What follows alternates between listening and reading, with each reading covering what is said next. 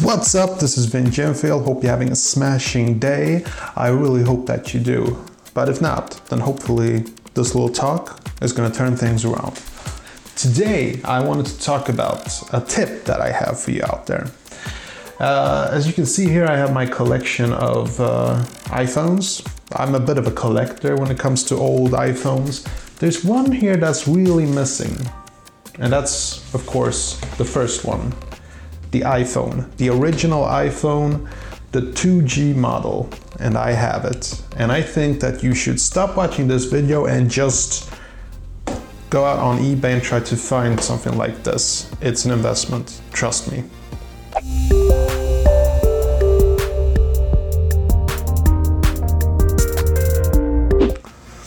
Okay, so first of all, why should you invest in something like this?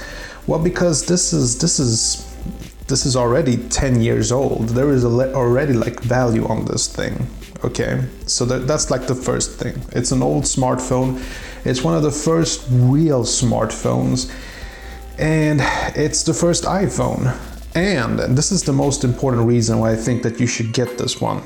Just to give some numbers up. Like if you take something like, let's go with the iPhone 5.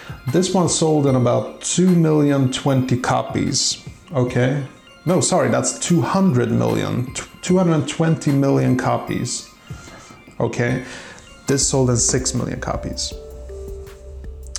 And the reason for that is because this was only sold in the US and like France and Germany, and well, it was the first iPhone, so there aren't too many in rotation. I can imagine like maybe out of those 6 million, like maybe 1 million got tossed or destroyed in some kind of way. So maybe there are like 5 million. That's just an approximation that I'm making. Who knows? I could be completely wrong. But this original package, you're already gonna have trouble finding it on eBay. You know, if you look at any smartphone that was released in 2007 and you try to buy it, you're probably gonna be able to buy it really cheap. But this one is special. This one is really special. I'm gonna show it for you all out. So it's a real thing of beauty, like it really is. It's got this nice steel body to it.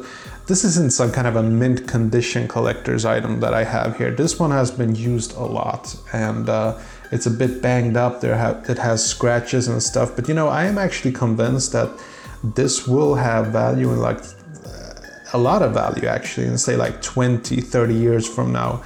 And I think that I'll be able to sell this off pretty expensively actually.